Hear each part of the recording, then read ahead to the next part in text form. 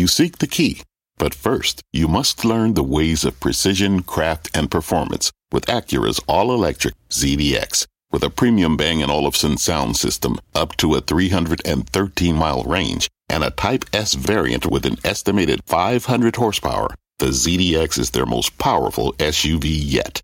Unlock the energy when you visit Acura.com to order yours today.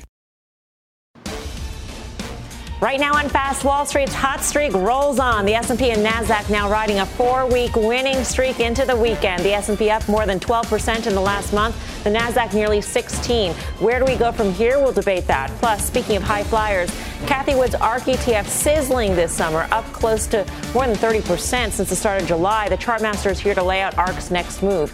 And later, Retail Palooza on deck, a venti-size winning streak for Starbucks and taking an options bite out of Apple. I'm Melissa Lee. This is Fast Money live from the NASDAQ market site. On the desk tonight, Courtney Garcia, Bono and Ison, Jeff Mills, and Steve Grasso. And we start off with a major milestone for the markets. The S&P closing near its highs of the day, climbing another 1.7% to round out its fourth winning week in a row. That's its longest winning streak of the year. The index has now also recouped more than half of its losses from this year's monster sell-off. All 11 S&P sectors were up for the week, with energy, financials, materials leading the gains. So as we head into the back half of the month, the end of earnings season, what is in store for the markets? Jeff Mills, we were largely bearish on the panel last night, and here we are celebrating this winning streak and this huge run into the close.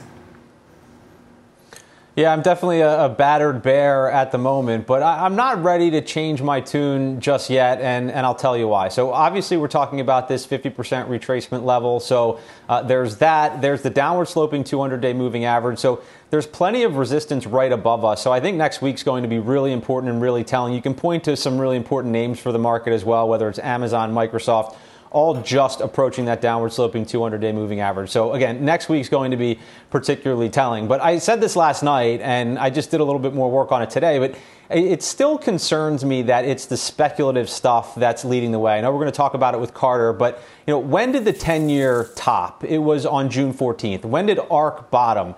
It was on June 14th, along with really everything else. So I don't think it's a coincidence. I think we're in this relief rally driven by rates. And I think more than anything, that's what has me cautious right now. If you look at the 10-year, it's actually higher now than it was prior to that soft CPI print.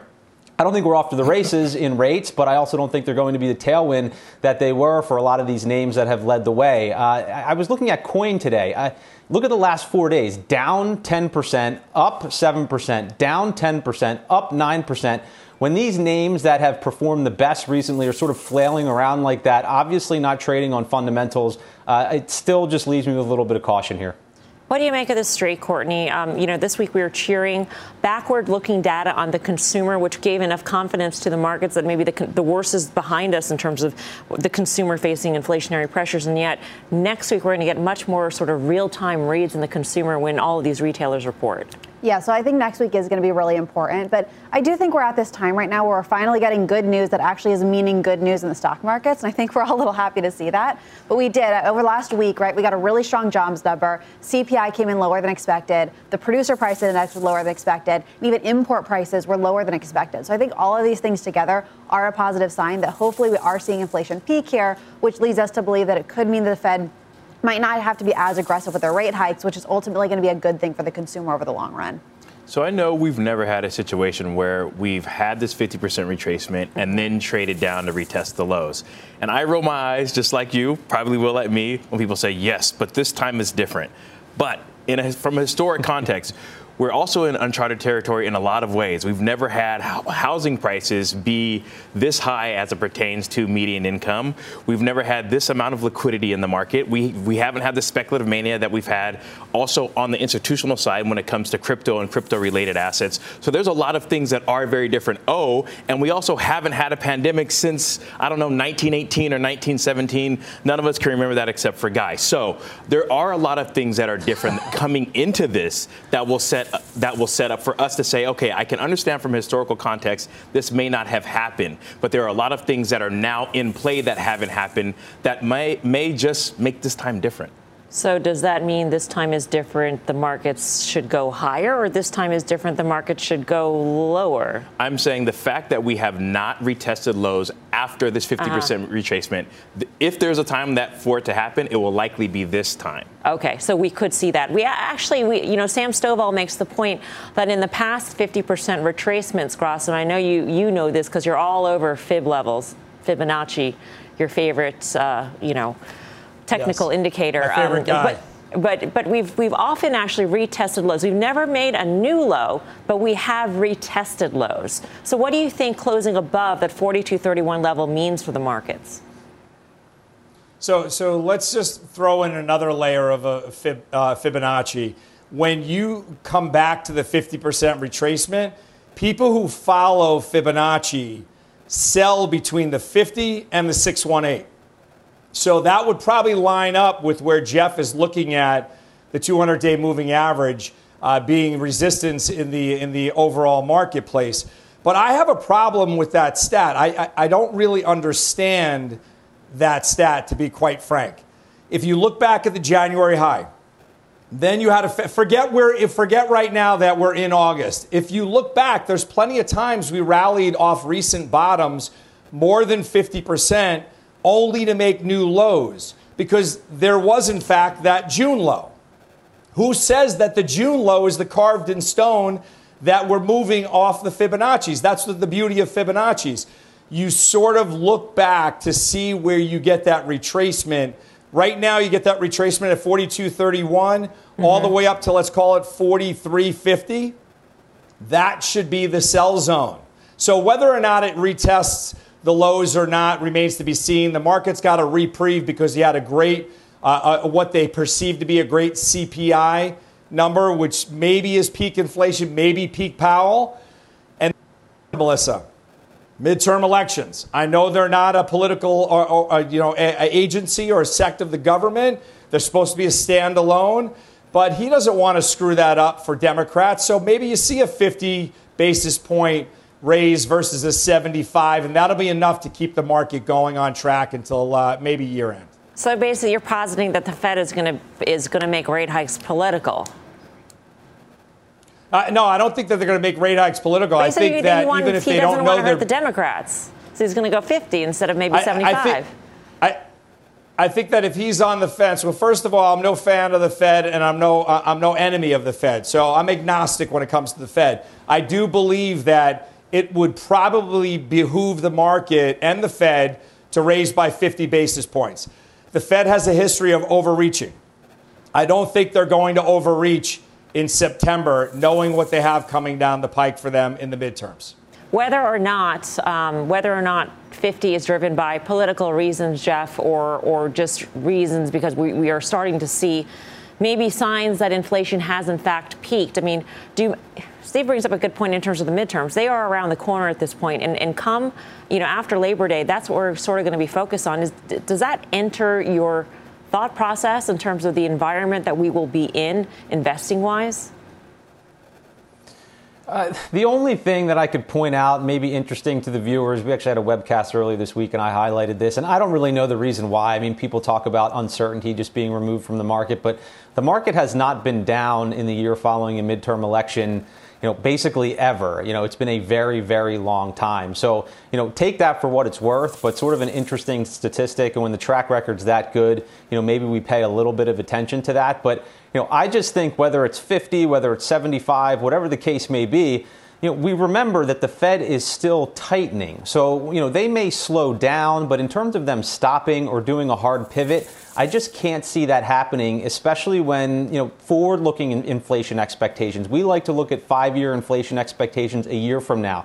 They actually continue to creep up. They're higher than they were in June. These are the things that the Fed's paying attention to. And I almost think regardless of what they do going forward, they've already created this growth issue while fighting the inflation issue. That's going to have an impact on earnings going forward. I keep coming back to that, and I just think it makes it very difficult for the market fundamentally to maintain the rally that we've seen. All right. Well, Jeff had pointed this out earlier, but high multiple stocks on a tear since markets June lows here. Look at the ARK Innovation ETF, up more than 40% since then, though still down sharply on the year. So can some of the market's more speculative names keep up the winning streak? Carter Braxton Worth joins us now with the charts. Carter, good to see you again. What do you think here? Yeah, I mean, this is the epicenter of both the win and the loss, right? I mean, if you look at ARK, this is the thing that was a 10-bagger off of its low that then, of course, lost 78% of its value and now is up 50% from absolute low to high right now. I mean, this is the octane stuff. It's where there's a lot of speculation. My view is that it's overdone. Let's look at a table or two. So here are a few select names. If you look at the Russell 3000, and just simply sort by best performers from the absolute low on June 16th, and eliminate small caps names. Carvana, you see AMC or Roblox. Look at the names. These are names that are popular, and those are massive. Just to put those numbers in perspective, ARK is up 53 from absolute low to high. These are all almost double that. Apple's up 33, S&P's up 17. So does this continue? Here's the chart of ARK. We are now back to a difficult level where some overhead supply comes into play. But most importantly, look at the third and final chart. This is the all data chart for ARK. So again, you've got a $15 low in 2016. It's a 10-bagger to 160 high in 21. You lose 78% of your value, and then now it's thrown back to the underside of the trend line. And typically, a 50% move back to the underside of a trend line that you broke is a rally to a level where overhead supply emerges. Sellers very glad to get their money back, act. And then, of course, sellers from below. Whoever nailed it, dumb luck or brilliance just weeks ago, is itching to book their gains. Carter, I have a question, and that is, why does this chart look more vulnerable to you than some of the other names that have made huge runs off of the June lows, like an Apple, for instance? Well, it's an entirely different circumstance, right? Apple loses some 28% from its high, maybe 30 all in, and then it's back to very close to all-time highs. This is something, when you lose 78% of your value, which things like Amazon did in the dot-com, it takes a long time to recover. So this is just a time thing if it's even able to go higher, whereas Apple is quite close to an all-time high. But taking a broader look at the markets, Carter, you think maybe markets are where they belong? I mean, we had this conversation this morning on Squawk Box, so pre-market, and you said to me that you thought basically maybe a lot of assets like yields, stocks, maybe they're about where they should be at this point. And then we had this rally today. So what does this all mean? Yeah, sure. Let's talk about that concept. Meaning, if rates were going up for a long time and they re-rated from 3.5 to 2.5, oil up, and then it re-rates, loses from 130 to $90 a barrel, or stocks plunging and then re-rating up. We've had a lot of volatility, a lot of directional moves. We haven't had any quiet periods this year. And I think we're probably going to go into a quiet period now, which is to say sideways or down. Carter, thanks. Carter Braxton Worth. We'll see you back here in a few minutes for options action.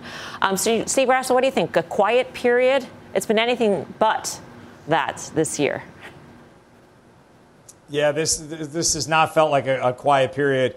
But I think when you look it through the prism of speculative stocks, what in this marketplace, when the risk is to the upside, or the risk has been to the upside in the last couple of weeks, what happens is people who have shorted stocks run to cover. They have the most to lose. So you start to get, it's very indicative of every rally to have the shorts, the most shorted stocks, be the ones that lead the rally. That always happens in every rally. We just don't know if it's long lasting, and it remains to be seen. Yeah, when I sort of raised my eyebrows when Carter said we're heading into a quiet period, it's not because I don't believe Carter. Of course, Carter's made tremendous calls, Courtney, but, we've seen very light volume in the month of August on days like today, and we're heading into a period where everybody's going to come back after Labor Day, and you don't think that there's the potential for a quiet period when we've got sort of full force coming back to work soon. It's true. Yeah, I think the idea of a quiet period, could make a little more sense when we're still several weeks away from the next Fed hike. And I think that's what a lot of people are really waiting for right now. So I think I guess I could see it from that standpoint. But I agree. I think ultimately a lot of people are waiting for some higher volatility and high volume days in order to call this, full capitulation before we have a further upswing from here. Whether we need that or not, I don't know. But I think it may not be a bad thing to have some more volatility before we head off. Coming up, earnings season may be winding down, but there's a big slate of retail names on the calendar for next week. How should you set yourself up ahead of the reports? And later in options action, sour apple shares of the iPhone maker have rallied more than 30% off their lows, but the traders think it is time to fade this name. We find out why and how they're doing it. More Fast Money in 2. Hi, I'm Ben Rizzuto, wealth strategist at Janus Henderson Investors. Is a brighter future possible? At Janus Henderson, we think it is. For 90 years, we've worked to help clients achieve superior financial outcomes and fulfill our purpose of investing in a brighter future together. We know that this means our thinking and our investments are helping to shape millions of futures. At Janus Henderson, we are committed to helping you invest in a brighter future for the next 90 years and beyond. To learn more, go to janushenderson.com.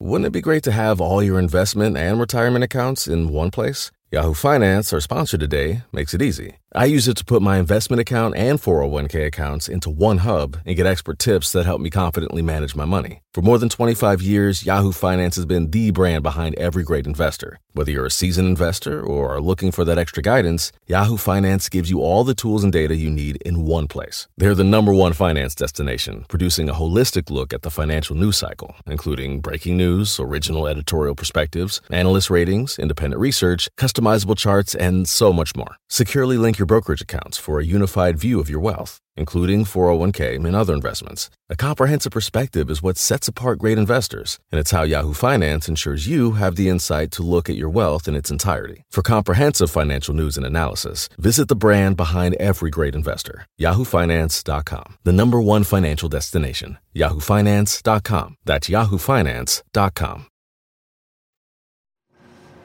Welcome back to Fast Money. There may be some relief in sight for the consumer. The latest data from the University of Michigan showing consumer sentiment topping expectations in August. The report comes as Wall Street gears up for a big week of retail earnings.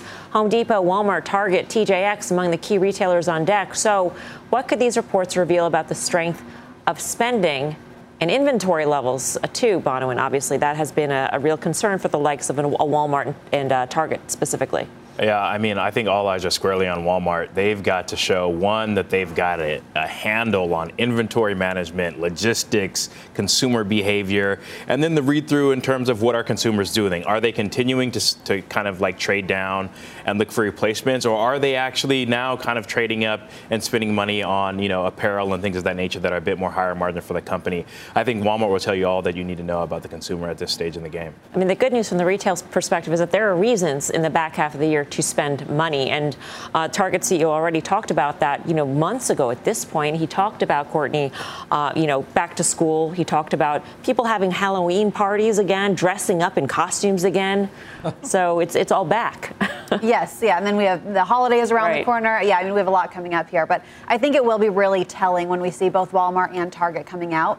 And Walmart, I think, will be a little more interesting because they have a little more of their products are less discretionary focused. So Target's like 60 to 70% of their products are more discretionary, right? So these are like clothing and electronics. And if you are seeing this trend of people going from goods to services, not even just their spending, that might be reflected a little bit more in Target. So I do think when we look at Walmart, we're really going to want to see, are people still going to Walmart? Are they affected by inflation? But a lot of these issues might be short term. If inflation's coming down, their consumer might be a little less affected. They might have some of their supply chain issues figured out. But we're really going to have to see when they report earnings next week. How do you think the concerns about consumer higher mortgage rates, Jeff, are going to play out for the likes of a Home Depot and a Lowe's? Yeah, it's actually really interesting. So at face value, it's like, do I want to own a Home Depot or a Lowe's with the housing slowdown? I mean, existing home sales down 20%, new home sales down 20%, mortgage applications down 30+%. So on face value, it's like, no, you don't want to own Home Depot or Lowe's. But I looked at a chart, and we can throw this up now, and I thought this was fascinating. We have Home Depot, and we also have Walmart up here. Walmart maybe not as surprising given the product mix that Courtney just talked about, but all of the underperformance relative to the S&P 500, particularly for Home Depot, occurs before a recession actually hits. And that's versus, traditionally cyclical names like JP Morgan, Caterpillar. You see them underperform during a recession, but the average outperformance for a Home Depot during the last number of recessions has been 30%. And that's including 2008 when I think it outperformed over 40% versus the broad market. So sort of interesting here. If you think we're going into a recession, even with the housing slowdown, history tells you that the underperformance occurs before the actual economic contraction. So, depending on where you think we are in the business cycle, maybe you don't run from the hills as may seem obvious from a name like Home Depot. Perfect segue, Mr. Recession. Steve Grasso, what do you think? Yeah, well, I just think what Jeff started off on his answer saying that there's, less loans are going to be taken out. I think that's the critical point that you want to look at. There's going to be less mortgages taken out. There's going to be less home equity loans taken out. So that doesn't really act as a tailwind to a Home Depot or a Lowe's. So I would not be a buyer there. I'd be a buyer of the high-end stuff, Ralph Lauren, Capri, and I'd be a buyer of the low end that deals with oversupply, Ross Stores, TJX. All right, coming up, is it too early to talk about pumpkin spice latte season? Maybe. But this year, fans of Starbucks' favorite fall flavor may have to brace themselves for a big change. We'll tell you what is being reported about this drink after the break. You're watching Fast Money live from the NASDAQ market site in Times Square. Back right after this.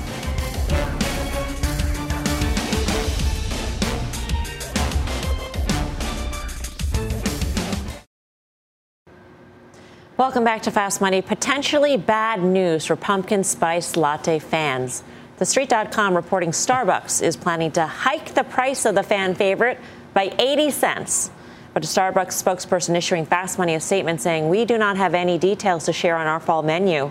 Starbucks shares have been on a winning streak recently. The stock up 8 straight weeks, its longest run since early 2019. Grasso, you strike me as a mocha kind of guy, but this really goes to the point that, at what point do consumers start pushing back on price increases? Yeah, I think that the consumer that goes to Starbucks and buys coffee is not the one that really cares. That sounds like it's a pretty decent price hike, but most people are paying with Apple Pay and have no clue, and I'm not joking when I say this, they have no clue what they're actually paying for anything. If they have discretionary money and they're walking into a Starbucks, I don't think they're going to care. If it's a regular coffee, I think that people care. But when you have something that's a little kitschy and going into the holidays, I think people will be spending that money there. More importantly, with Starbucks, it's running into resistance here at the 200-day moving average, which is a little over $91. I'd be more concerned with that than the 80 cents price increase on the new coffee that they're offering. You obviously have not heard Tim Seymour in his rant because he buys regular coffee at Starbucks and has for decades at this point, and is complaining that he's the kind of guy who can afford it. That's what you just said. But he doesn't want to pay it because it's an insult. That's what you just said, though. He's bought it for decades. And he's still bought it for decades. And he's still buying it. But, Courtney, at some point, the consumer will push back. Maybe we're not there yet. I think that's a question of when, because I think so far Starbucks has actually done a good job of increasing their prices, and the consumer has been willing to do that. Mm-hmm. And really, they have their rewards program, and anybody who's in their rewards program tends to spend 2 to 3 times as much at Starbucks as somebody who's not in there, which I think just shows how loyal of a customer base they have. So no, I'm not a pumpkin spice latte person. I'm not going to pay the extra 80 cents for it. But it seems like a lot of their customers might, so I don't necessarily see that as a problem for Starbucks. I'm not paying a dime for pumpkin spice latte. Time for the final trade. Let's go around the horn. Steve Grasso. Trinseo, the stock was up today, and I expect a lot more of it. You have a activist investor that's dedicated to helping move the needle. Jeff Mills. AutoZone, I think people want to fix, not buy cars right now. The chart is looking great. It's about to break out to a new high. I think you play the momentum. Courtney Garcia. Walmart, we have earnings coming up here, and I think there's been a very little positivity priced in yet. It might be worth a look in the short term. Bono and Eisen. ChargePoint has had quite the run. I think you can stick with it, but I'd be looking at calls here instead of stock. Quite the run. It's up 13% just today. Wow. Quite the run. Yeah. That does it for us here on Fast Money, but do not go anywhere. The fun is not over. Options Action is up next.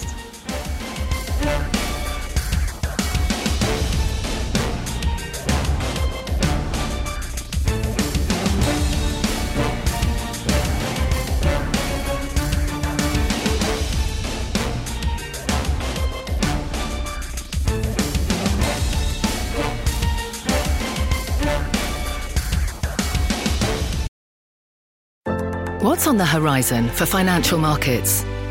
At PGIM, it's a question that over 1,400 investment professionals relentlessly research in pursuit of your long-term goals.